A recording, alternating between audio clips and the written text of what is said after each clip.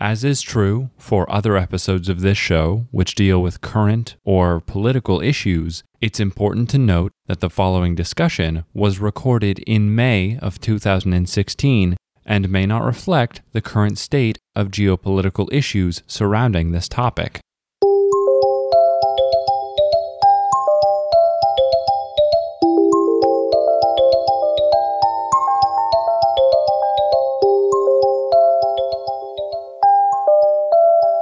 Hello, and welcome to Stride and Saunter, episode 143. I'm Kip Clark, and joining me today in the studio, we have a returning guest, Sam Whipple. Pleasure to be back, thanks. And it's great to have you back. As the title of the episode suggests, we are going to be discussing an article entitled, Can Democracy Stop Terrorism? By F. Gregory Gauss III, published in Foreign Affairs magazine in 2005. And to begin, the article actually opens with the sentence, "The United States is engaged in what President George W. Bush has called a generational challenge to instill democracy in the Arab world." And as both a political science major and an American citizen who has lived through the Bush era, I would really love to know what you think about that statement, because it sparked a number of thoughts in me. Yeah, it is an interesting statement, and very interesting that President Bush would choose to put it in those specific terms, a generational challenge. I think it's particularly interesting because, as Gauss will go on to describe in the article, the challenges may be framed in the wrong way. That the problem is not necessarily democracy or the absence thereof in the Middle East, though it is certainly a political problem. And that gets to one of the heart of the problems that we're seeing with terrorism abroad as well, is that the United States seems to be interested in a military solution to what is fundamentally a political problem. And there are a number of ways to come at this, but I think that the way that President Bush is framing it here in terms of this generational challenge is certainly something that is echoed in the phrasing of the war on terror, that it's a war on an idea rather than any specific country, individual, or entity, though Osama bin Laden may have come close to being the individual we were at war with. But at the same time, that generational challenge points to the fact that it's a war of ideas, first of all. It is an ongoing one that I think that generational word reflects not only the fact that it has been going on, but that it likely will continue to go on. And it's interesting because it also points to a recognition of the fact that this is not a problem that we're going to solve certainly overnight, perhaps not even within the 10 years after this article was written, which I think is particularly interesting that we still find ourselves mired in this situation abroad, even 10 years after this article was published. I still think it's really important you bring this article to the table because one of the other things Gauss points out is that the literature on the relationship between democracy and terrorism, whether it's terrorism occurring within democracies being the target of terrorism, or some sort of interaction thereof, is fairly scant. There's not a lot of information out there as to whether or not promoting democracy can actually stop terrorism, and whether or not that's really the fundamental question. But like I said, I think that it's certainly a political problem, and President Bush's phrase moves in that direction, but there's a lot more to unpack there. What do you think about that? I had a similar approach, and I think especially the idea of a generational challenge, which is so politically vague, and I think intentionally so, to incorporate as many Americans in this issue as possible, bothers me with its rhetoric. Because looking at our generation, I think there are a number of things that we must confront in our lives. What our relationship is going to be with technology, how we might repair the educational system, how we might worry about the environment, and various other ideas and issues that come up in our daily lives, which is not to say that terrorism is not a problem, but as you and I said in an earlier episode, largely what terrorism promotes is an excessive and heavily emotional response to terrorism. And again, I'm not saying that it is not an issue, but in the way we respond to it, I think we inadvertently help terrorists in their aims often, whether we think we are or not.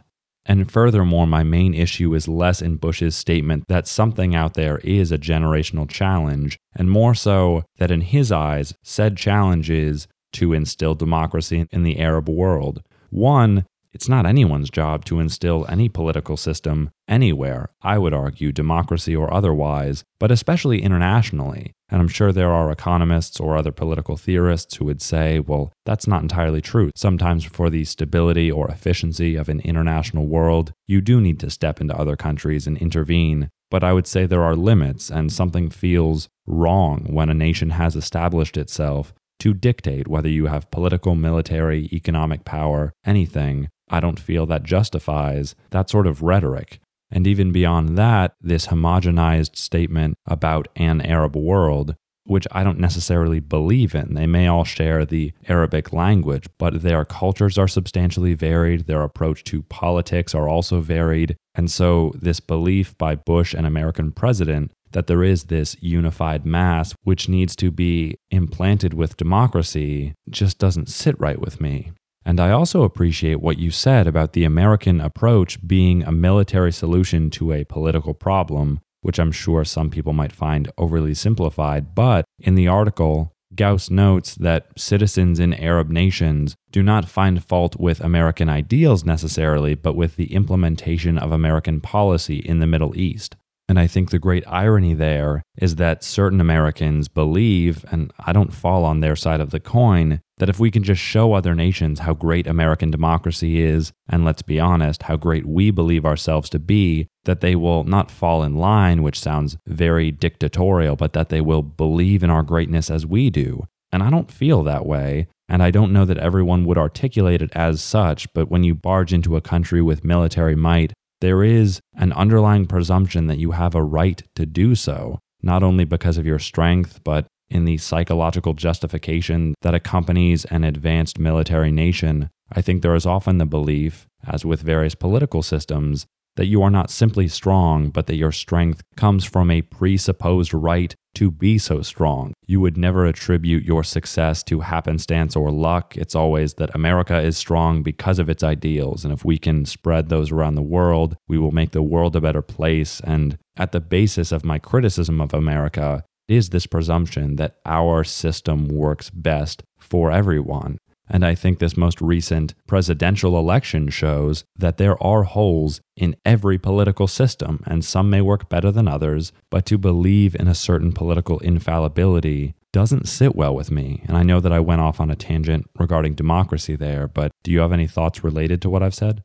I think you're absolutely right. And especially with regards to our last presidential election, you could see with the rise of Donald Trump that democracy is certainly not always necessarily favorable to the most professional kind of government, or at least that would be my argument about Donald Trump. And the other thing that Gauss points out in the article, of course, is that the thinking seems to be that the promotion of democracy will somehow lead to a government that is favorable to U.S. interests. But that's certainly no guarantee. It seems completely likely that a government that emerged in a country like Iraq or Afghanistan could just as easily be favorable to manipulation by Islamist parties who see a different vision for their country, and one that is, like you said, primarily engaged in rebuking U.S. foreign policy and encroachment. Part of the reason that I think this political problem is so important, and it gets back to this idea of a generational challenge and how you mentioned the U.S. sort of taking on that mantle. This may be a new problem for us that's perhaps brought to light by 9/11,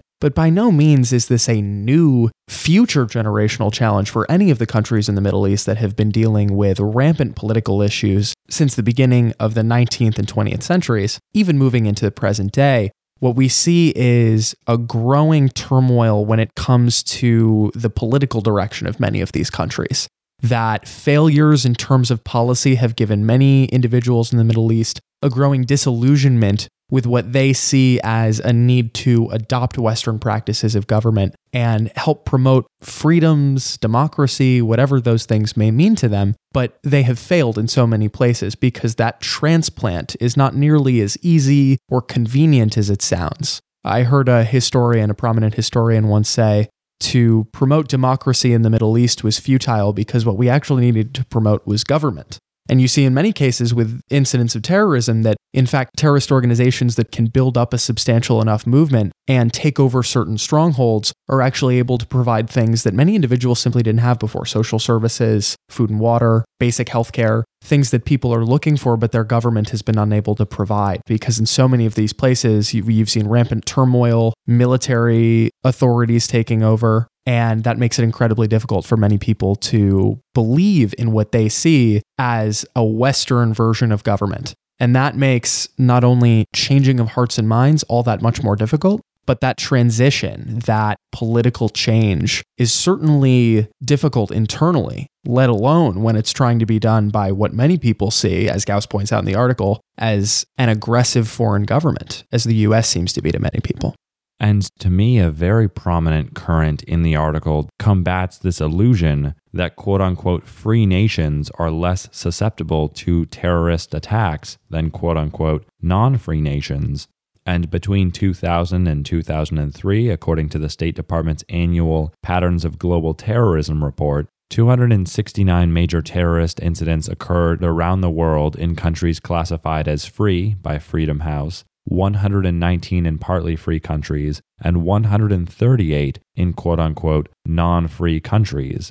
And Gauss even goes on to compare India and China, one very vibrant and strong democracy with the world's most populous authoritarian state. And between 2000 and 2003, there were 203 terrorist attacks in India and none in China, which, if anything, taken alone and out of context, which is not something I advise, this indicates that freedom might be more permissive of certain terrorist attacks. And the article also notes very crucially that Western press rarely reports on homegrown terrorists and instead focuses on those who are foreign, those who are other. These are foreign terrorist attacks on domestic soil. And that's simply not the case. Many individuals in recent years in France and England may have been radicalized abroad or taught various techniques and tactics abroad, but were born, raised, and grew up in the countries they ended up attacking. And I'd really love to know what you think about the fact that we rarely examine these gray areas, and it seems as a globe, or at least most prominently in the West, tend to discuss this issue of terrorism as a very black and white concept. Yeah, it's a really important point, and I think it speaks to an unfortunate tendency that we have, whether that be among major news outlets or in the way that we cover terrorist incidents, to in some ways pathologize foreign actors of terrorism, suggesting that they are a product either of a political system that is anti-US in any kind of way, or even worse, in a religious context, as we've seen with many people who are willing to demonize the religion of Islam as being part and parcel of what makes a terrorist a terrorist. And that is, of course, wrong, especially when we look at the number of people who, even in the US, having identified with the beliefs of foreign terrorist actors, we simply dismiss as crazy, delusional. I think there's a willingness to accept that they are a part of the political community and that they have simply erred from whatever our common shared beliefs are, rather than believing that they in some way see us as antagonistic toward them. And I think there's a real disconnect there. One other thing I wanted to bring up in relation to your point about India and China, I think that statistic is fascinating. And if I had to guess, I might say that it points to something about the logic of terrorism itself. My sense is that we often think about terrorism as being targeted towards governments. That terrorist incidents, particularly 9/11, perhaps the Oklahoma City bombings, that they're directed at a political system, that they're directed at members of government, that they in some ways aspire to force change, whatever their version of change may be. But I think, in fact, in many ways, terrorist incidents aim at people, at the members of a country. And the correlation between, say, a free country and terrorist incidents, in my mind, might have more to do with the fact that a terrorist sees more that they can gain not only from the shock value, but from the political connotation of their action within a free country where people have more power, more say in their own government, and actually have a means of addressing the issues they see as important. Terrorist incidents really try and drive that change through people, which is in some ways maybe a backwards way of looking at it, but actually a really interesting and I think often overlooked aspect of terrorism. Do you think there's something to that? There have been a number of ideas that have changed my mind and opened my mind on this show, but what you've just said resonates with me on a very profound level because it almost makes me believe that democracy is a key weakness in fighting terrorism, because it makes me believe that as long as people are democratic, and I do believe democracy is often viable and works for many people, although not all, those people will be empowered to act by their democratic beliefs in the democratic system, which would appear to many to be a good thing, and that is often a belief that I hold. But if they are encouraged by their fear, motivated by an anxiety about terrorism, and as we've discussed in a previous episode about terrorism, do not acknowledge the statistical improbability of terrorism, then they might submit to a government that over budgets to respond to terrorism. They may submit to a certain presidential candidate who makes sweeping claims about all Muslims in a country, which is not to say that democracy is a bad thing, but it does curiously allow for a very specific message to be spread, not even necessarily by the media, but by the people. Because in our nation, we are told that the individual is powerful, not only in American politics, but in our cultural American dream, that you, the individual, can do it. And usually it refers to financial or personal success, but it can also, of course, refer to emotional and political response. And so I think that to make the comparison to China, where the individual still operates in a system, but serves the system more than the system might serve the individual, even if there was political discontent or personal grievances that citizens felt, the voice of the individual is censored in some way, or at least limited, where American citizens, as I think is evident in this podcast, are allowed to more freely share their ideas and beliefs. And so I'd really love the audience to think about that idea that democracy, at least within the context of terrorism, might present a certain weakness. And I would add, another important distinction I think we do need to make is between democracy, the system of government where people rule, whether that's representative democracy, direct democracy in the Athenian ideal, or liberal democracy, as we conceive of it here in the US, that also incorporates those freedoms like freedom of speech, association, right to privacy, things of that nature. Because what is so particularly scary about terrorism, especially for a liberal democracy, is something that we actually brought up on our last episode, which is that the trade-off in a liberal democracy dealing with the threat of terrorism is that the very same freedoms that we give to every citizen are the ones that allow the terrorist to remain hidden under the cover of law. That it is only once the terrorist commits the act that he has breached the rules of the political community that we've established for ourselves.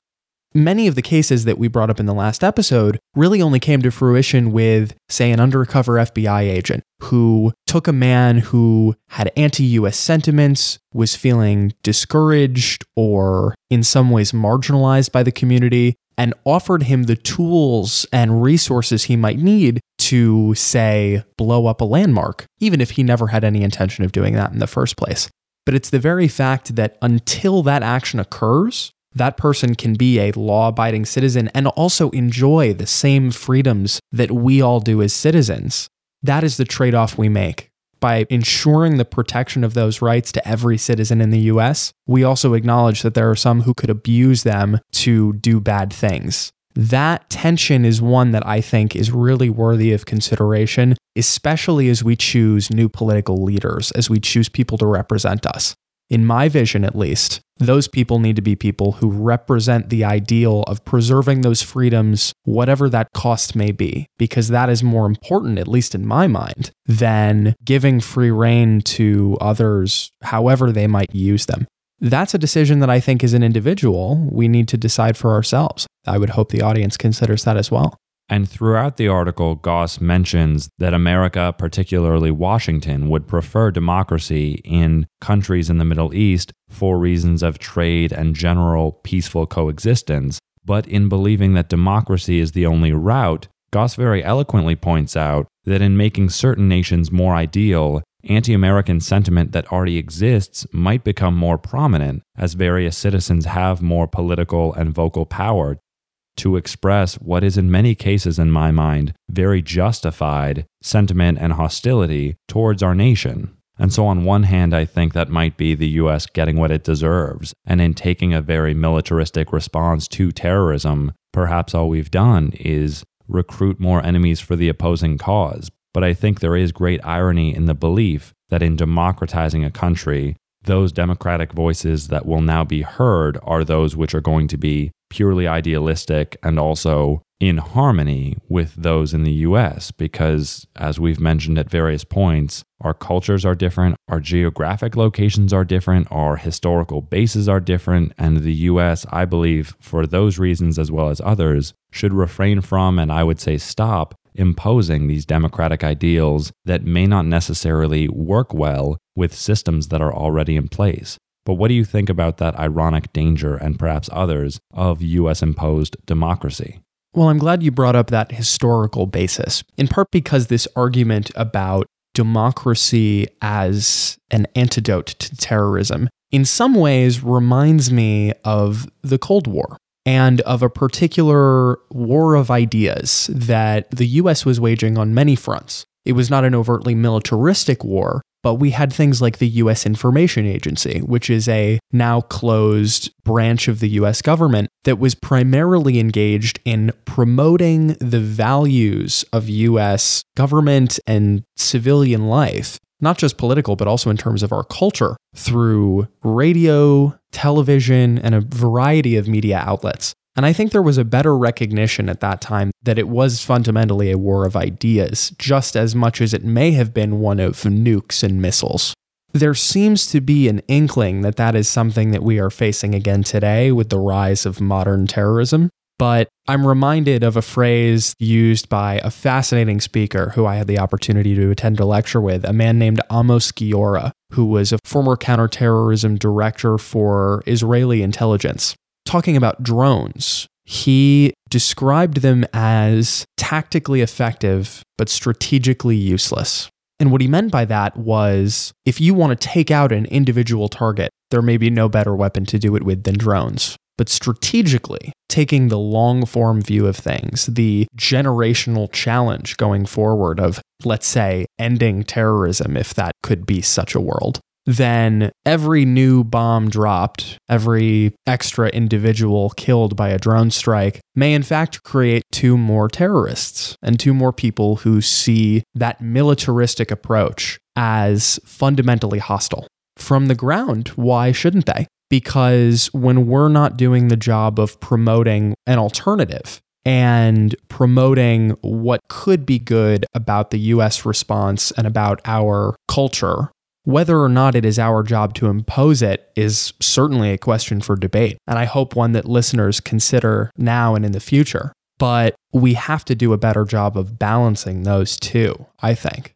I absolutely agree. Balance is essential in a discussion of such important political ideals and moving forward, perhaps political or other solutions. And as a final point on which I would love your insight, Goss does note in the article, which for those listeners seeking to read it is accessible through Foreign Affairs Magazine online, that because terrorists are so fundamentally devoted to their causes as to be willing to commit such acts of horrific violence, the introduction of democracy would not necessarily alter their aims or approaches, and in fact, were terrorists of a certain group to find that democratic elections did not satisfy their end goals, they would still likely resort to terrorist activity, and therefore things might not necessarily improve, and it seems might become worse as they target the citizens of their nation in order to continue to pursue a certain ideal or agenda.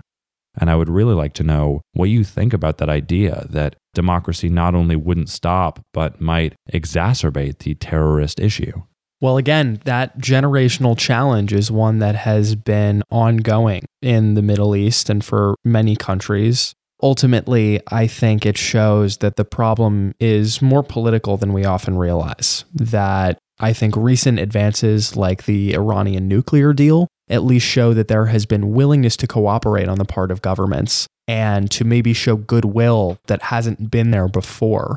But at the very least, the understanding is that there is a political problem in many governments that are currently facing issues of terrorism, whether it's the US or Iraq and Afghanistan. that as terrorism continues to spread in many regions, the issue is not always of establishing an Islamic caliphate in the case of ISIS. In many cases, it is often regional conflicts, civil wars even, that escalate outward because of this perception of terrorism into matters of seemingly global significance. In fact, I think our lens needs to be much more precise because many of these incidents reflect a growing discomfort and one that has been percolating for a long time about the perceived ineffectiveness of government to address fundamental societal ills, be that lack of access to quality healthcare, schooling, any number of things that even we, as Americans here in the US, are trying to improve through our own political system. We at least have the tools, the resources, and the kind of government that is open to these kinds of critiques and that kind of change when we choose to exercise it. But in governments where those channels are not directly open, people will find other ways of addressing what they see as the biggest problems in their society. And sometimes, when none of those channels that you and I understand are available, violence is the answer that provokes a reaction that gets people involved, engaged, and caring about the issues that even a terrorist actor wants to make known. And democracy may not be the solution only because the broader political problem is one of a fundamental mistrust of government, not necessarily of the system of government that currently exists.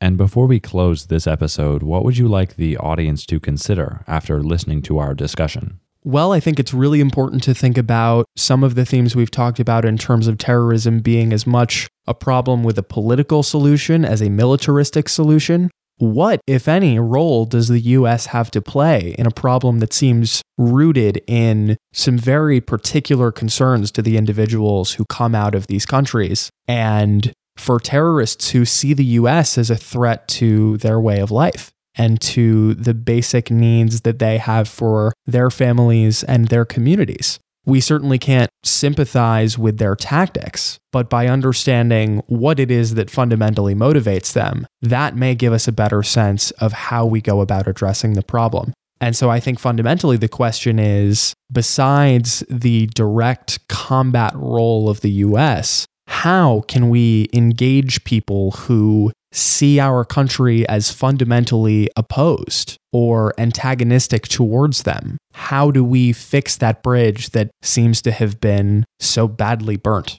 I agree, and I've often seen terrorists as human agents using inhumane methods or tools. And while we often focus on the latter, understandably so, I think we risk dehumanizing those who engage in these acts. And I know that many people are inclined to label such individuals evil, fundamentally wrong, crazy, insane, any number of terms. Again, understandably so. It does nothing to further discussion, nor to understand the basis for fears, concerns, and other feelings of terrorists or the countries and cultures from which they originate. And as I think the article expresses, I find it important to complicate our belief that there is one solution for the problem of terrorism, which, given the diversity of various individuals who have engaged in terrorism, suggests that we need an equally diverse array of tools to respond to terrorist activity. And as with any episode that addresses a politically or socially sensitive issue, I know that various listeners will come to this topic with their own preconceived notions, myself included and Sam, you as well, but I hope that listeners will also consider the alternative side, or at least do something to open their minds to different solutions or different approaches to some of the issues that we've discussed. And Sam, with that said, I'd like to thank you for coming on and discussing this with me. Absolutely. Really appreciate you having me back. It was my pleasure. But as ever, we want this to be a conversation among, not simply a conversation between. So if you have any feedback, opinions, concerns, or critiques of any kind, please reach out to us. You can contact us via Twitter or Facebook, where if you like our page, you'll receive weekly updates when we post new episodes. You can also email us via strideandsaunter@gmail.com. And if you enjoyed this episode, consider subscribing to as well as reviewing the show and sharing it with someone you think might also enjoy it. And as always, we thank you very much for listening. And from thought to word and voice to ear, this is Kip Clark signing off.